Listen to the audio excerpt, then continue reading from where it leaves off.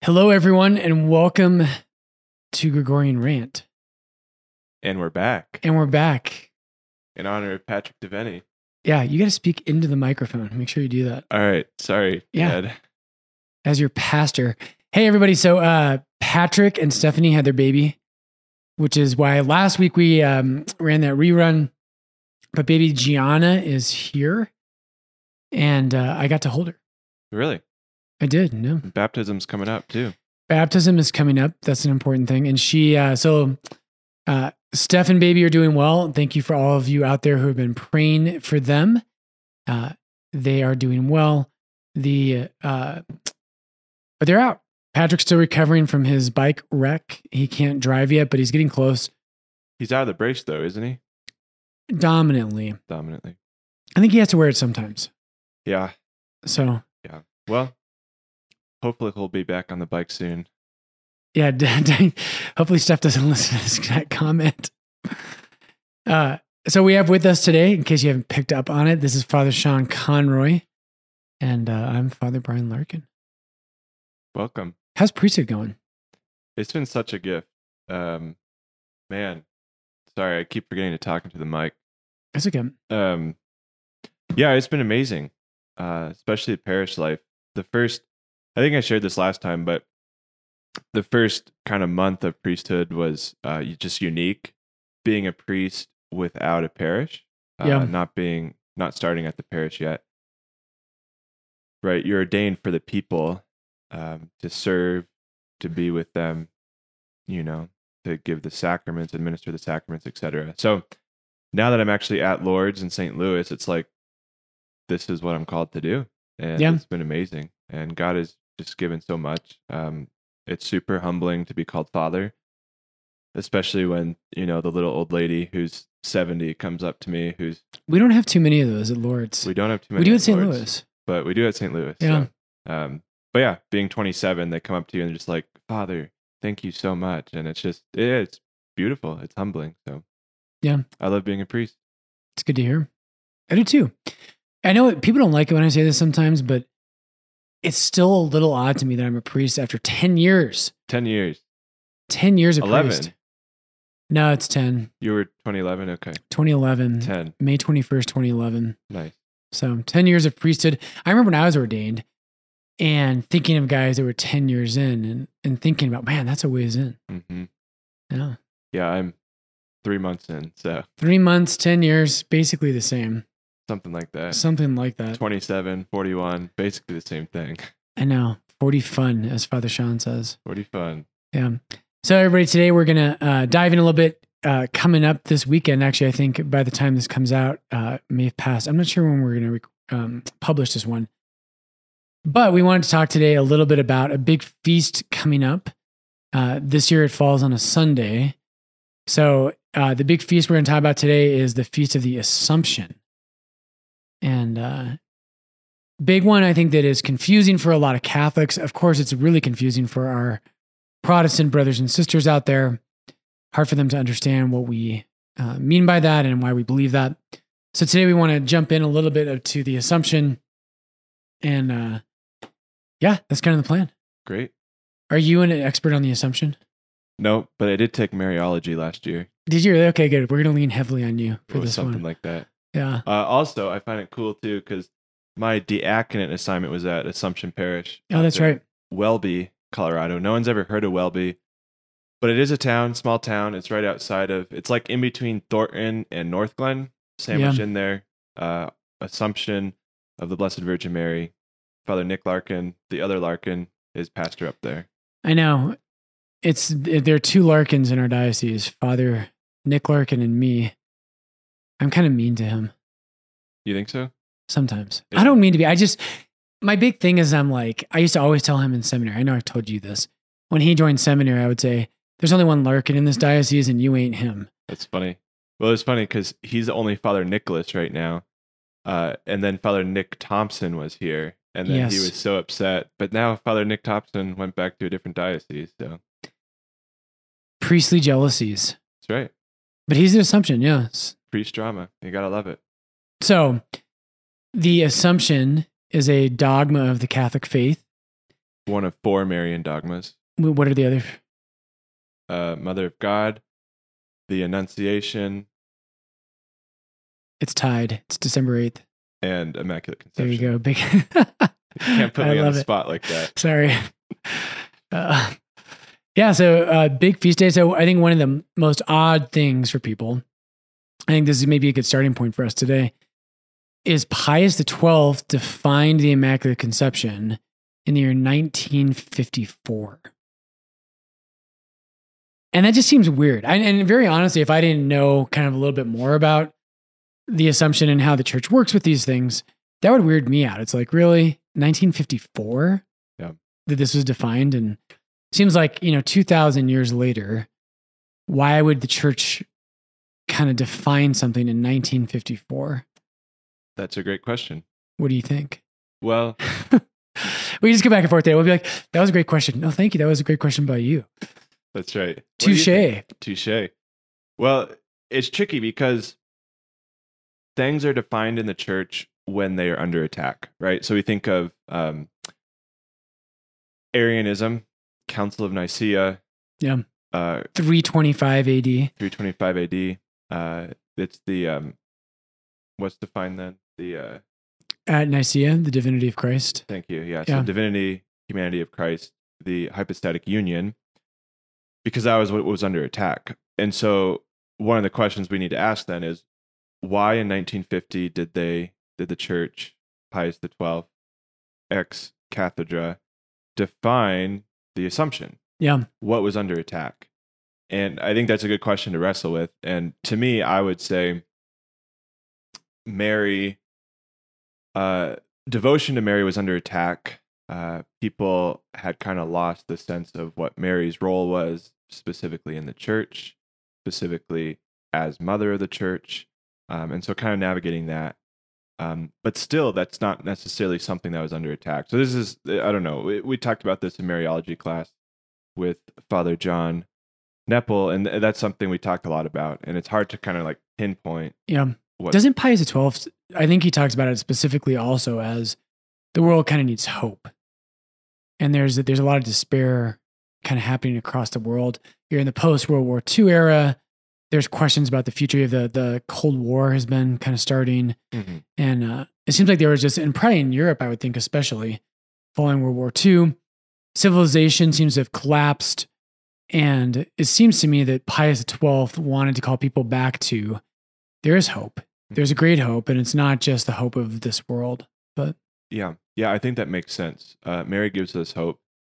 And one of the things that, we could say, and that I think the 20th century authors and theologians really pushed for, was to see Mary and the church as one kind of reality. And so the church also gives us hope. Mary gives us hope. And in the Assumption, we can talk more about that specifically, how. But I think 20th century, I think Pius is kind of touching on something there, that Mary and the church give us hope of an eschatological reality, fighting against the kind of World War II and the bloodiest century in history. Yeah. And I do think also an important thing to mention here would be, if you're listening, is that even though the church defines things sometimes late in history, they define them, it doesn't mean it wasn't present earlier. And so this is a very ancient Christian teaching that goes all the way back to the beginning. And one of the ways you kind of see that is that both the Western church, so the Roman church, but also the Eastern churches, really saw this. And they have this tradition that goes back all the way to the time of the apostles, that Mary is assumed body. And this is what we're talking about today. So if you don't know what the Assumption is, a lot of Catholics out there, it's easy to confuse the Assumption with the Ascension. So the Ascension is when Jesus ascends to heaven by his own power, under his own power, 40 days after the resurrection. The Assumption is where Mary is brought into heaven by the power of God, body and soul. So it's like the joke. What happens when you assume? You go to heaven. You go straight to heaven. You go straight to heaven. That's a total priest joke. That's right. Dad jokes, bringing them out. Did I ever tell you how I started my homily? Sorry, I keep changing the subject. That's okay. I I'm so embarrassed by this. I didn't want to tell you, but now I kind of have to tell you. Hey, tell me. So last week or 2 weeks ago, right, Bread of Life Discourse, I started my homily this way. I was like, man, all this talk about bread is sure making me hungry. Wow. So I have the this kind of jokes that make people leave the church. Exactly. I have this theory. That's why people don't leave the church because of these other things. They leave because of bad priest jokes. Probably true. Yeah. Yeah. People are now going to start seeking your mass instead of my mass. That's a good point. I don't really know what to say to that. I don't think that's actually true. So anyways, let's get back to the assumption though. So maybe even before we get into like the particulars of this dogma, right? Why do you think people sometimes and maybe especially we can speak a little bit to our Protestant brothers and sisters, what is it that's important for us in Mary in general? Like why is that like just an important reality for us to have Mary in our life as Catholics? Yeah. Yeah. Well, do you get that question a lot? I haven't recently, but coming out of seminary, you're kind of surrounded by seminarians and Catholics and right. Yeah. So I actually went to a Protestant school from first grade through 8th grade. And that was one question that would come up is Catholics worship Mary. And so why is Mary important? Well, first of all, Catholics do not worship Mary, but we want to give proper veneration, proper honor, specifically for her role in salvation history. Yeah. Why? Because she is the mother of God. Right. And Immaculate Conception, she was immaculately conceived without the stain of any sin. Right. So she's important for us because of her role in salvation history. And just like, what I'll say to a lot of Protestants is, why is it that you ask for someone's prayer so much, right? Because we know prayers can help people, but how much more then can the prayers of those in heaven help us, specifically Mary, who is sinless? So she intercedes for us. She is mother of us, mother of the church. But we also venerate her in honor of her role in salvation history. Yeah. Amen. And I do think, and one more distinction, and then I want to jump a little bit more to some of the meat on this. But I do think a really important thing is the distinction between latria and dulia, right? And so these are Greek words. So latria is where we get the word for liturgy. And that really means worship. And the church is very clear that latria is something that only belongs to God. And so we do not give latria to Mary. We don't. Dulia, right, means honor. Right. And so the church would say there are things that we should honor. It would actually be inappropriate for us to not honor certain things. Certain things are worthy of honor. Paul will say that in Romans. He'll say we should give honor to whom honor is due. But then the church makes a distinction of dulia is honor, but then there's hyperdulia. Right. And hyperdulia is how they describe our relationship to the Blessed Virgin Mary. And that she has a unique place in all of salvation history. And that's kind of what I want to get at today is also to some of the details around the Assumption and what that means. And why is that important for you today? You're driving in your car today, kids are in the back seat. Why should the Assumption matter? And I think that's actually a really important kind of question for us. And that's really gonna help us, I think, dive into this dogma of what the Assumption is about and why Mary is so important in our faith, in our life. One thing I can start us off with. Some of you heard this. This goes all the way back to Origen. It might go to Irenaeus. I forget if Irenaeus says this as well. But you have that image. There's a classic image of the sun and the moon.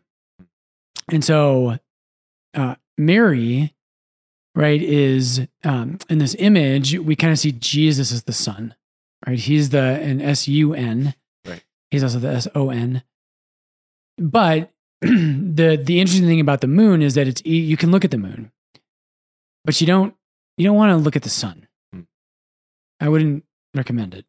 Yep. That's how you need new corneas and stuff. Yeah, exactly. New corneas. That could be our band name. Let's start it. New cornea. But the moon reflects the light of the sun. Right.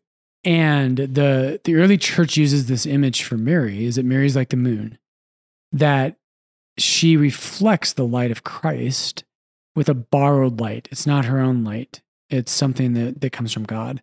And that's what the saints do, right? The saints, all of them, they actually can help us to understand God because they reflect his light in their life. And it makes it something kind of tangible and concrete in our own lives. Yeah, well said. And just to add one thing is, not only do they reflect the light of Christ, the light of the sun, but they don't get that light from themselves. They can't produce their own light. So it's always a pointing back to the one who's greater. Yep. I love that. So Mary, one of the things I think is important to lay out here is that the assumption has an inherent logic that's tied to the Immaculate Conception, right? So Mary, again, this is something that Catholics confuse, is they think, well, Jesus is the one who's conceived without sin.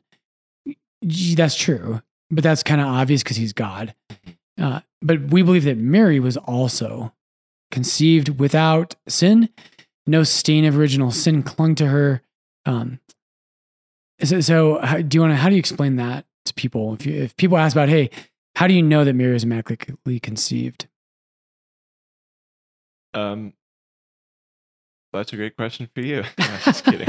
Excellent question. Yeah, that is a really good question. So usually the way I explain this is from an argument of fittingness, that because Mary is mother of God, it would make sense. It would be fitting for her also to be without sin. Wait, say the first part again. From an argument of fittingness. So because she's mother of God, okay, she gives birth to the God-man, he who is God, he who is without sin. Yep. It's fitting for her also to be without sin.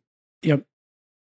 That's typically my route of explanation, but I like there's two ways I think I like to look at this, maybe even three. So you get double today with Immaculate Conception and Assumption because they are tied. If you're out there listening, the Assumption really is tied to the Immaculate Conception. And so the way I like to talk about that fittingness, because it is fitting, but I think the Bible is even stronger on this, is that you can't really dwell in God's presence if you have sin in your life. So if you have sin, you are excluded from the presence of God. And so a couple of examples of this would be the Garden of Eden. When Adam and Eve sin, they're cast out. Right. They cannot, and it's not just like God has this arbitrary punishment, go to your room. It's actually that Adam and Eve cast out of the garden is a consequence, and it's a mercy where they can't dwell in God's presence. Yeah. God's presence is incompatible with sinfulness. So you have that, which by the way mirrors, right, the Jews being cast out of the promised land. Yeah. Right? The story of Adam and Eve is the same story as the Jews. Right. So the Jews, because they have committed they get to a place of such grave sin against God and his commandments. In the year 587 BC, they're going to be brought into exile, and they're going to go east, just like Adam and Eve leave the Garden of Eden and they go east. So they're cast out. There's a bunch of other examples. In Exodus chapter 19, the Jews arrive at Mount Sinai, and they have to be purified before they can go to the mountain where God's at, which, by the way, is the same in Exodus 3, where Moses comes to the burning bush. Moses, take off your shoes, for the ground on which you are standing is holy. Isaiah 6, Isaiah finds himself in God's presence, but before he can really dwell there, he has to be purified. So an angel takes a coal, burns his lips, on and on and on. In the New Testament, you have two quick examples would be Luke chapter 5, when Jesus performs a miracle of catching a fish on Peter's boat. Peter turns to Jesus and he says, "Depart from me, O Lord, for I am a sinful man." And Peter's aware that he can't really be in God's presence. Yeah, even if he's not fully sure who Jesus is yet. He knows there's something divine there. And then one last one, because we could go on this forever, would be at the end of Revelation. The end of Revelation tells us that in the heavenly Jerusalem, nothing sinful or unclean can enter it. You can't be in God's presence and be around sin. So Mary, right, is the fulfillment of this. She's going to have Jesus dwelling inside of her. And so the St. John Damascene really saw that the burning bush, I love this image. I have an icon of Moses at the burning bush. And the burning bush in this icon is actually Mary. And what St. John Damascene says is that Mary is just like the burning bush. That in fact, the burning bush was a prefigurement of her because the fire of God is in this bush, but it's not consumed. Wow. That's really Isn't that cool. beautiful? That is. I Really love that. And so Mary is much like the burning bush. And I think, and I'm talking too much, but that's par for the course.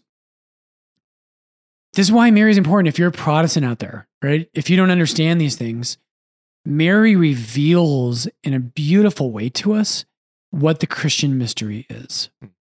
She shows us what it means to be a Christian, which is why she's so bound up with the church, that she's this perfect image of what it means to have life in Christ. When she says yes to the angel Gabriel and to God in Luke chapter 1, God comes to dwell inside of her. And what does it mean to be a Christian except for God to dwell inside of us, right? Galatians 2:20, I have been crucified with Christ. It is no longer I who live, but Christ who lives within me, right? And something to being a Christian means that God has to dwell inside of us. Okay, so that's Immaculate Conception. How am I doing there? Does that make sense? Are you tracking? Oh, absolutely. I think that sounds great. And just one thing that comes to mind for me is Mary, because she receives Christ in her womb, she becomes the first tabernacle, Right. in the sense of the dwelling place of God in a church, you know? So I love the connection with the burning bush. I've never heard that before. But even thinking of the tabernacle, Moses' tabernacle, the dwelling place of God, Mary becomes that, which is why we say she's the ark as well, the Ark of the Covenant. And yeah, the early church fathers love talking about that. Yeah, so there's a great verse in the New Testament for this. So Hebrews 12:29 says, "For our God is a consuming fire." And Hebrews there, right, is really going to be thinking of the burning bush. And then in Exodus 19, when God shows up, he shows up with fire at Mount Sinai. And of course, in the New Testament, on the day of Pentecost, when God appears, he appears in fire. And this is such good stuff. I almost just want to pause and say, being a Christian, right, is not just about believing the right thing. Of course, that matters. Having faith, of course, that matters. Surrendering yourself to God, that's at the heart of the Christian life. But there's more than that. And I think this is why Mary is so important to us, is that Mary is this exemplar where the mystery of what it means to be a Christian is experienced in her life. And we learn this way, right? To be a Christian, if I say yes to God, like Mary does in Luke 1, God doesn't just be like, okay, cool, now you can go to heaven when you die, but he comes to dwell inside of her. Anyway, powerful stuff. Yeah. Powerful stuff. Okay, what else on the Immaculate Conception? Just to ground us in Scripture, the kind of the main verse that is often used, however, it's still kind of debated, would be Jude 24, which says this: "Now to him who is able to keep you from falling and to present you without blemish before the presence of his glory with rejoicing." That word blemish in the Latin would be maculae, which means sin, stain, blemish. And so we call Mary the Immaculate, without blemish, without stain, because God, who is able to keep you from falling, meaning God preserved Mary from all stain of sin before Christ's merits on the cross. Yeah. So it's a retroactive grace that through her Immaculate Conception, she receives that grace because of Christ's merit on the cross. Yeah, so we believe that's an important thing to say too. We believe that Jesus did save Mary. Correct. Some Protestants will caricature this and they'll say, well, if Mary doesn't have sin, that means Jesus isn't her savior. The church believes that Jesus did save her, and it uses the word prevenient grace. And so Jesus saved her in a different way than he saved the rest of us, but he still saved her. Correct. Yeah. And so that's a great point. I like that. You know what? I don't usually use Jude for that. Really? There's a similar verse in Ephesians, twice in Ephesians, if I can find it.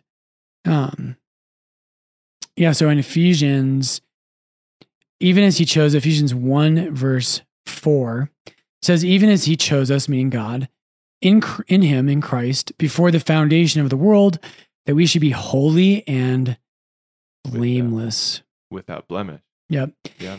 And there's going to be a similar in Ephesians chapter 5.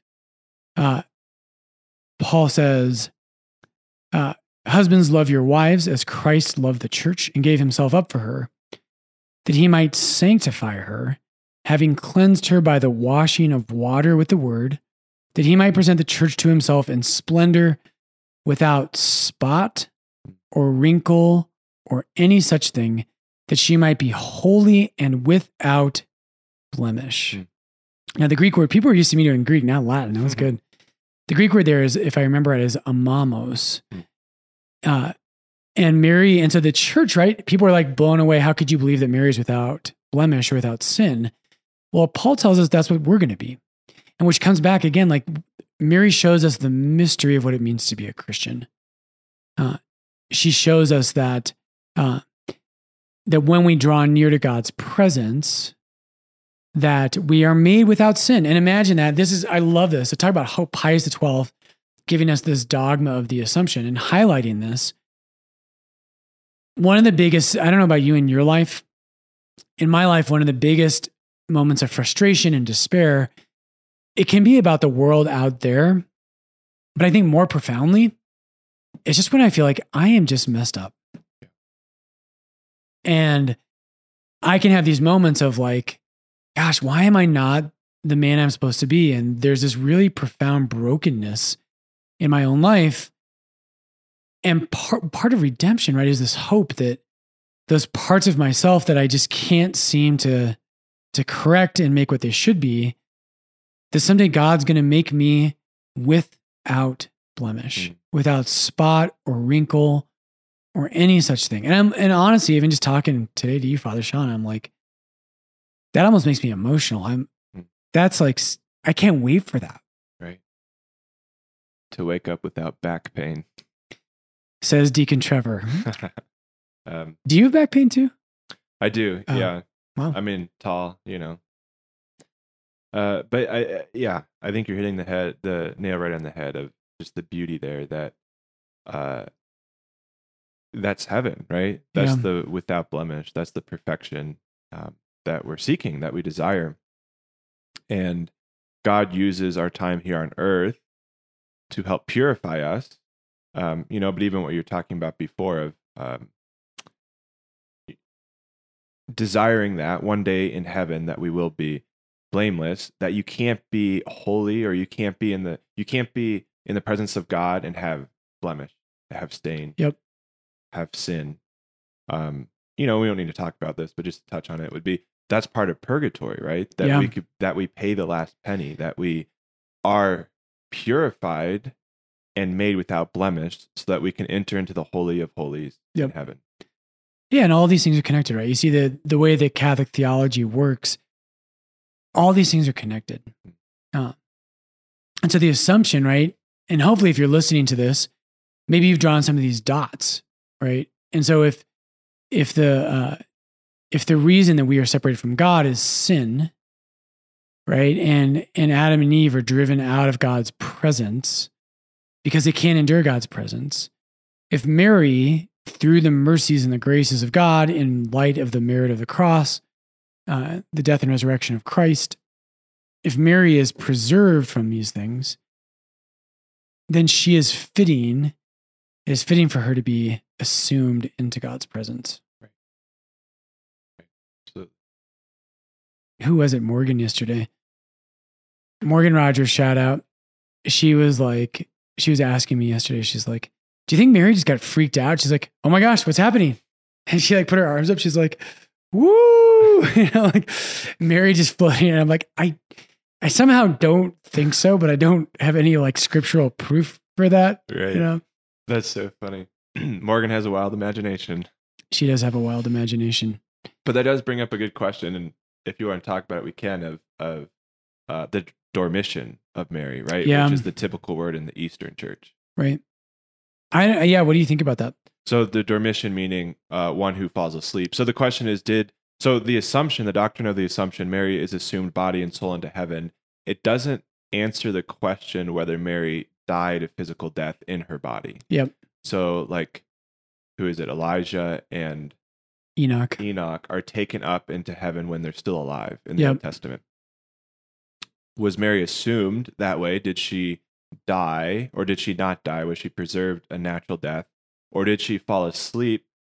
Did she experience a bodily death and then after her death she was assumed body and soul into heaven? So that's the question. And Pius XII left that intentionally ambiguous. Correct. When he wrote the encyclical on this. Right. Yeah. Munificentissimus Deus. Yes. Nice. I don't know if I said that right. I tried. Yeah. I don't know. Yeah. Actually either. So. Yeah. If you don't know, just be confident, right? Yeah. Deacon Trevor's in the other room. He's probably making fun of us right now. I'm sure he is. Deacon Trevor has very good Latin. He does. It's the best. But yeah, I don't know what I really think of that necessarily. Of the Dormition. Dormition. Yeah. Right. That's typically the way it's thought about in the Eastern Church. Yep. Dormition meaning what though? That Mary did suffer. Yeah. Death, so she dies. She kind of falls asleep of her own accord, from what I understand, and then she's assumed. Yep. Heaven. I'm not an expert on that question, honestly. Not that I'm an expert on much of anything. But yeah, that is in the East, right? There's this idea that Mary really did go through some kind of human death. She really did. But then she's assumed. Yeah.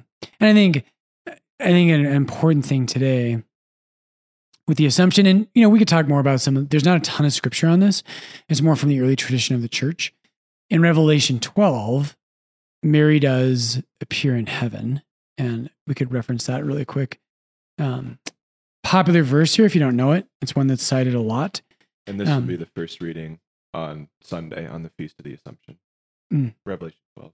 It says, Revelation 12:1, a great sign appeared in heaven, a woman clothed with the sun, with the moon under her feet, and on her head a crown of 12 stars. She was with child, and she cried out in pangs of birth, in anguish for delivery. Goes on a little bit. It's going to talk about the dragon. And then in verse 5, it says, she brought forth a male child, one who is to rule all the nations with a rod of iron. Now, that's a giveaway to who this is in that, because that is Psalm 2, verse 9, which is a psalm about the Messiah. And so when you see a woman who gives birth to a child who's going to rule all nations with the rod of iron, that's a very clear scriptural way of saying this is the mother of the Messiah. And so you have Mary appearing in heaven, which is kind of one of the traditional scriptural witnesses to this, that Mary really was assumed into heaven. For our life, and I think this is kind of for me where the rubber hits the road, and I don't know if Pius XII was getting at this when he wanted to re-emphasize this in the life of the church. But one of the things I oftentimes think about this, I don't know if I'm going to preach about this on Sunday or not, but if we forget about heaven, earthly life becomes really bitter and contentious. And I think this is one of the biggest problems today in our culture, is that people don't believe in heaven anymore. Right. We don't believe in heaven. And if we did, we would live a really different life here on earth. Right. If we actually believed heaven was real, and it was more real than anything you're seeing right now, you would live differently. And even with like our young adults, this is usually when I get the typical Father Brian, where's my spouse question. One of the things I always want to say to people is heaven's real. And I know it sounds hilarious now talking to a 27-year-old, but when you're 41, I'm like, man, it really does. It's so cliche, but it goes so fast. And I think a big thing that's happening in our country right now is that our politics are so bitter and our cultural fights are so bitter because no one believes in heaven anymore. Yeah. Does that make sense? Oh, absolutely. And to add as well, might be a little controversial, but that's how we roll. Our response, the world's response to COVID has put body above soul. Like if we don't have a vision of heaven, a vision Right. of the afterlife, if it's just here on earth, then absolutely let's shut down. Let's make sure I preserve my own life because there's nothing after this. Yeah. I think that's one of the biggest dynamics around COVID. Yeah. And I think, and very honestly, and I can be controversial with this too, and I just will be, is I get people at Lourdes on both sides of the vaccination aisle who are frustrated with me and who have very, very strong opinions one way or the other. And what you just said is how I really feel. Is I'm like, you guys need to stop fixating so much on only this life. And if you did, things wouldn't be so contentious. Because literally, if you live a good life, you're going to live forever. You're going to live forever. And for me, the vaccine question is not painfully obvious which way to go. Sure. I understand the arguments. We don't know everything in the vaccines. And I understand people who feel like there's questions about about ethical implications. The bishops have come out and said it is permissible for Catholics to receive these vaccinations. I think there's legitimate questions people have about, well, this isn't approved by the FDA yet. We don't know the long-term effects. Fine. For me, I'm like, it makes sense to get the vaccine. I just think it does. I think it's worth it. But even if you disagree with me, my bigger point, I think a more important point than that is it's not 100% clear. And we're going to live with God for all of eternity. And if we just remembered that, I mean, I just feel like at Lourdes sometimes there's people who are just, if you have the opposite opinion than them on the vaccine, look out. They don't even want to talk to you. Yeah. You know? Yeah. It's almost like a social crucifixion that happens. And just even last night when we were talking of that, you can get into a conversation with someone where they start pontificating, for lack of a better word, of what they think about whatever, the vaccines, whether you should get it, whether you shouldn't. And they start to assume that you're on the same page as them because what'd you say? Like, oh, you're a decently intelligent person. You must think the way I think right, about all things. Yeah. Right. So people do that to me all the time. Right. As pastor. Yeah. They're just like, oh, Father Brian must think the way I do. Right. But I quote Isaiah 55 to them. Which is? Isaiah 55 is, for my ways are not your ways, says the Lord. Nice. The Lord of hosts. But as high as the heavens are above the earth, so too are my ways above your ways and my thoughts above your thoughts. I don't really say that because I would be blasphemous. So too are my ways above your ways and my thoughts above your thoughts. That's awesome. Yeah, no, I wouldn't quote that at them. Yeah, so I think, and closing thoughts on the Assumption. Maybe just one extra thing to add would be the proper conclusion, if you will, to the Immaculate Conception would be the Assumption. Yeah. The proper conclusion, if you will, to the Assumption would be what? The Queenship of Mary, which we celebrate August 22nd, which would be 8 days after the Assumption. So an octave. The Queenship of Mary, we crown Mary, the coronation, as Queen of heaven and earth. She's assumed body and soul into heaven. She sits at the right hand of Jesus to intercede for us. And she's named Queen. She's crowned Queen of heaven and of earth. Yeah, I love that. So I do want to encourage all you out there. I know your life is busy. You probably have anxieties right now. You might have anxieties about COVID. You might have anxieties about the coming school semester, finances, who knows, whatever it might be. But this weekend, this celebration of the Assumption, the absolute truth of the matter is that if you live a good life of faith and hope and love in God, you will live for all of eternity.